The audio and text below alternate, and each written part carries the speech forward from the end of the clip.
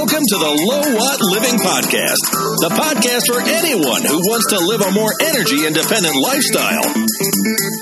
If you'd like to support the show, please leave a positive review on iTunes. You can also like our Facebook page. And now, on with the show.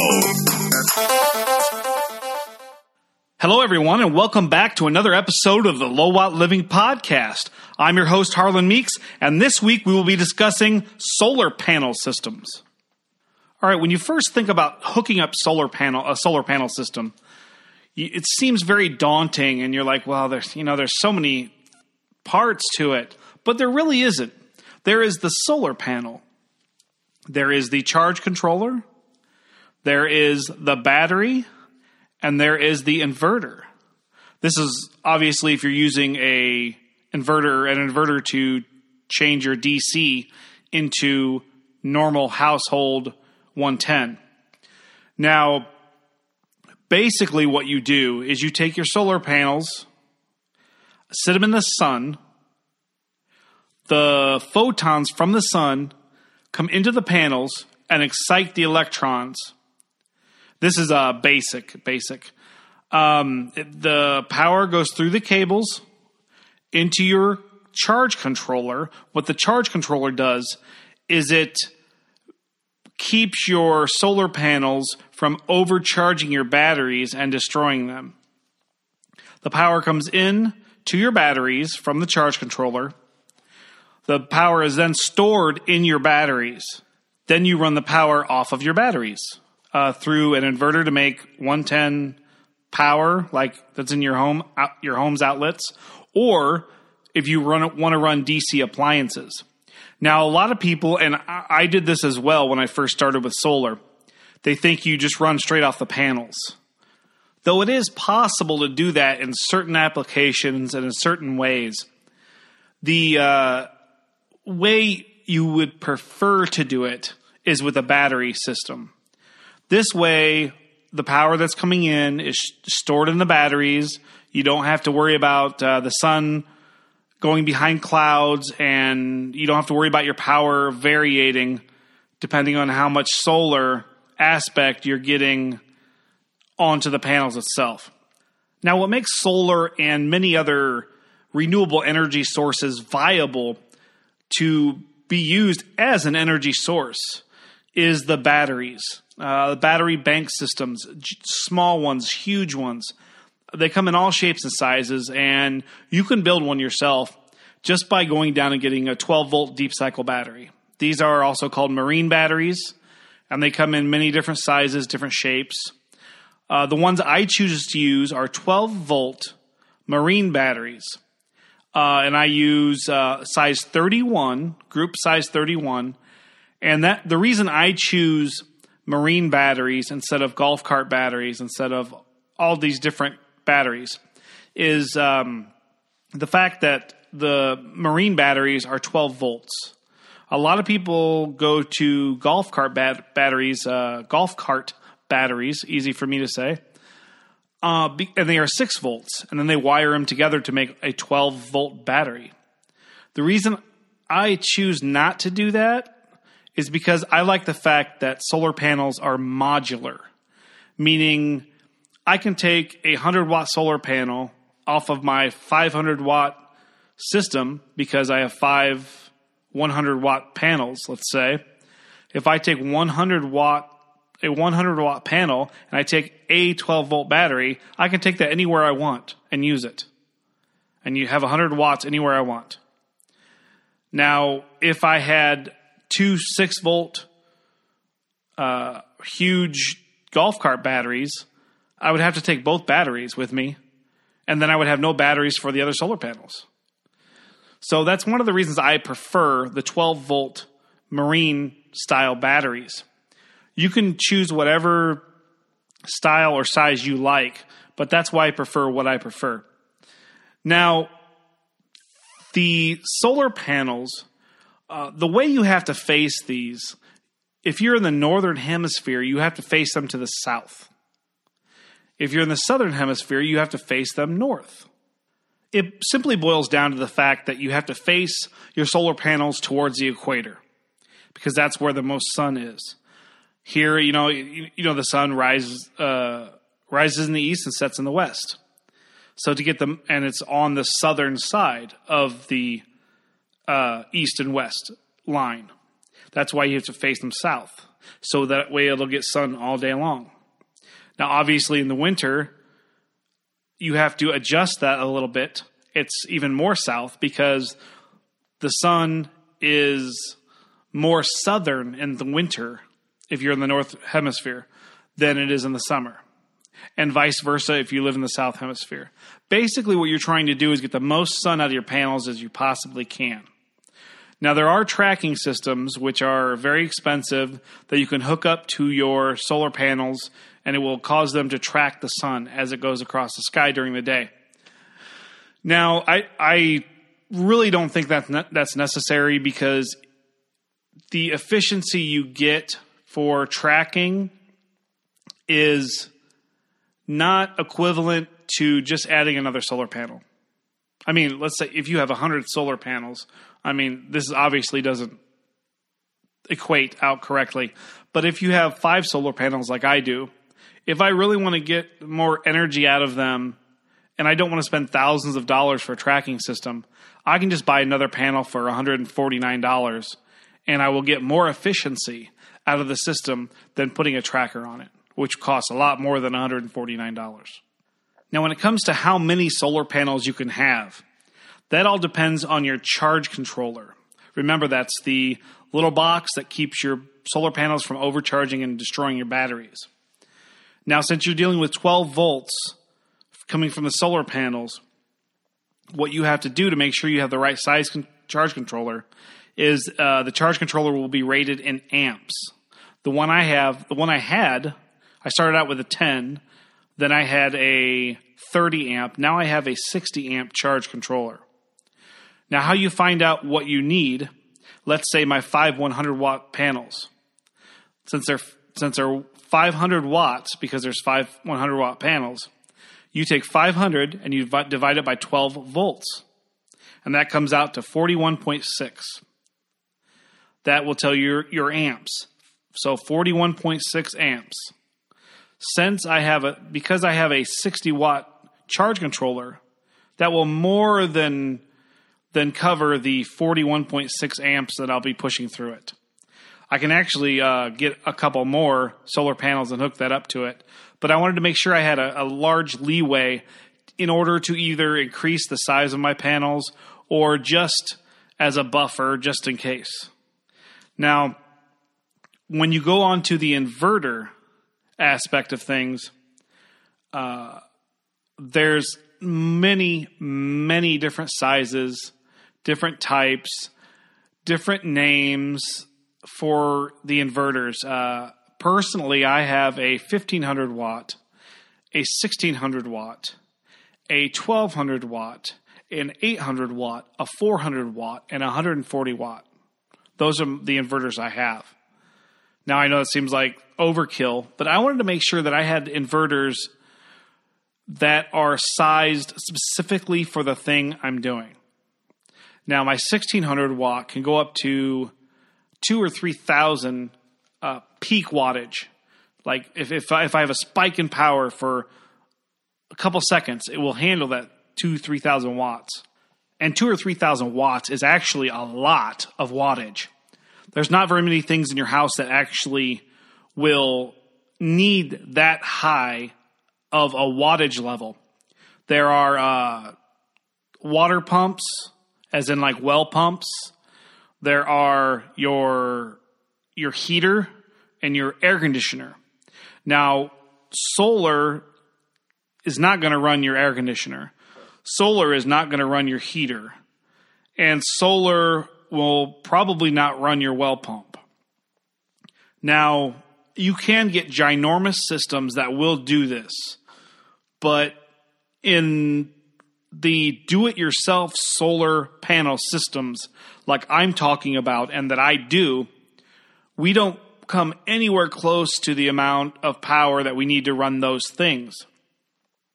So what do we run on these solar panels if you can't run your heating, your air conditioning, these things. You can run your microwave for a short time. It might be 1100 watts, but you're not going to roast a turkey in it for 5 hours. You're going to heat something up for a minute, maybe a minute and a half, 2 minutes. You can run your refrigerator for a short time. Because in a power outage, let's say, you don't need to run your refrigerator constantly. You run it for a little while, you shut it off. You run it for a little while and shut it off. You just want to keep everything cool in there. If you have a refrigerator freezer, what we do and how we keep our freezer cold, even during a power outage, is we take 2-liter bottles, fill them up 70% with water, and throw the bottles in the freezer. Now, especially if you don't have a packed freezer, you can throw these bottles in there and they'll freeze. And the reason why you want to do 70% is because water expands. It's one of the few things that expand when it freezes.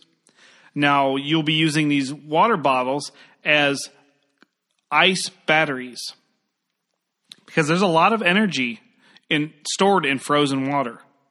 It takes a lot of energy to melt that. Now, if you have these in your freezer, think about your ice chest. If you have a 5-day ice chest, you throw ice in there, and it will keep things cool or at least cold for 5 days. Your freezer's no different. It's not an exception to the rule. You fill your freezer with as many of these bottles as you can. What we do is if we go down to the grocery store and we get a whole bunch of freezer food, we take these bottles out and just sit them on the garage floor because we have our big freezer in our garage. Sit them on the garage floor, and they just melt, but they're in the bottles, so they don't go everywhere. The water stays in the bottles. And then we fill our freezer up. As we start taking things out of that freezer, we put the bottles back in. The bottles freeze and become ice batteries once again. Your refrigerator and freezer, it has a motor on the back that runs a compressor that has coolant in it. Freon or whatever it is now. Now, when that motor kicks on, for that instant that it kicks on, it draws an enormous amount of power. Think of it as riding a bicycle. You push off with your foot, and then that first big push you push down on the pedal takes a lot more energy than once you get the bike going. Once you get the bike going, you pedal very easily. But that first push takes a lot of energy. The same thing with your fridge. When your fridge first kicks on, that's when it spikes up to, I have no idea, 600, 700, 800 watts. I'm not exactly sure the exact wattage. I think it's something around there. And then it goes back down to not using hardly anything, 20 watts, 50 watts, something like that. It's just that first induction kick. That's what it's called, an induction kick, because it's an induction motor. Now, even with the 500 watts that I'm going to have, because right now I have 200 watts, because we had a garage sale and I sold my old 100-watt panel and my 45-watt panel to a lady whose house burnt down, and she needed some backup power for where she was living at the time. So I have 200 watts now. I'll be getting another 300 watts. Now, even with these 500 watts, it seems like a lot. It's not. It's really not as much as you think. So I will not be running my refrigerator off of mine. I will not be running my microwave off of mine. Well, then what does that leave? I charge AA, AAA batteries. I use rechargeable batteries that are in everything in the house that takes rechargeable batteries. I have rechargeable 9-volt batteries. I have rechargeable C's and D cell batteries. I have rechargeable AAA batteries. And think about everything in your life. Just stop and think. Everything in your life that takes AA, AAA, 9-volt, D's and C's batteries. I recharge all those off of solar. And you end up saving money. Because the batteries that I have, you can recharge 2,100 times. Now, what else do I run off of this? I also charge my kids' Xbox 360 batteries. I recharge my 18-volt yard equipment batteries. I have a weed whacker, a leaf blower, a cultivator, I had a chainsaw, a circular saw, a drill, a flashlight. All these are 18-volt batteries. They're actually Black & Decker. For some reason, I said they were Die Hard the first recording, so I had to record over that. But, they're Black & Decker, and they're all the same battery, so it's great because I can charge these up off the solar and go out and do the yard work. I also have on this charging system some ham radio walkie-talkie hybrids that we actually use on a regular basis. We actually talk on the FRS, the Family Radio Service. On another episode, I'll get into the FRS, Family Radio Service, GMRS, General, whatever that is, ham radio and all that, CB. I'll get all to that into another episode. But on this system, what I would like to end up doing is charging everything I need and running everything I need to do this whole podcast operation 100% off solar. That would be my ideal way to go. And that's what I'm actually planning on. That's why I'm bumping up to 500 watts so I can charge my computer, run everything, charge this, charge that. I'm actually using a MacBook Pro with 2 terabytes of hard drive space, a Focusrite audio interface. I also have an iPad plugged into the system so that I can do sound effects. I can do all kinds of stuff with this. For instance,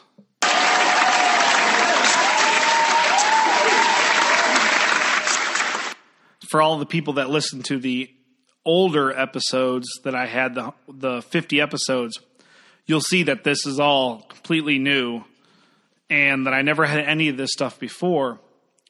Like I said, I'm really up in the ante at this time, and I really want to do this legit.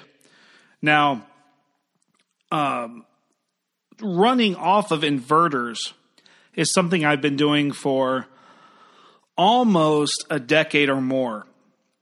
I've had inverters for quite some time, and the ones they have today are amazing. They have low voltage shutoff, they have alarms, they have digital displays to tell you exactly how much power you're running through them. You can tell your battery life, you can tell all kinds of stuff through the digital displays. It has little alarms. If your batteries get too low, the alarm will go off. If you keep using the power from it, it will eventually shut off so that your batteries do not become damaged. And that's great. You set this up and it's hands off. And that's my favorite type of thing is you set it up and you don't have to mess with it again. Now, just to help you consolidate your thoughts again on the actual subject of the podcast, solar backup systems contain 4 different items: solar panels, charge controller, batteries, inverter. Now, yes, there's little fuses you can put in. There's the wires, the cables, all that stuff. But the main parts of the solar panel system are those 4 items. You see, it doesn't have to be complicated, and it really isn't. It's just very overwhelming when you really don't know where to begin. And that's where I was when I first started as well. I just watched a lot of YouTube channels on people that already put a panel system together. And now that you have this knowledge base, you can go and watch these videos and say, hey, that's the exact system we were just talking about. Okay, this is much more understandable than the first time I watched this. And that was the goal of this episode. This episode's a little long for the normal episodes I'll be putting out, most likely.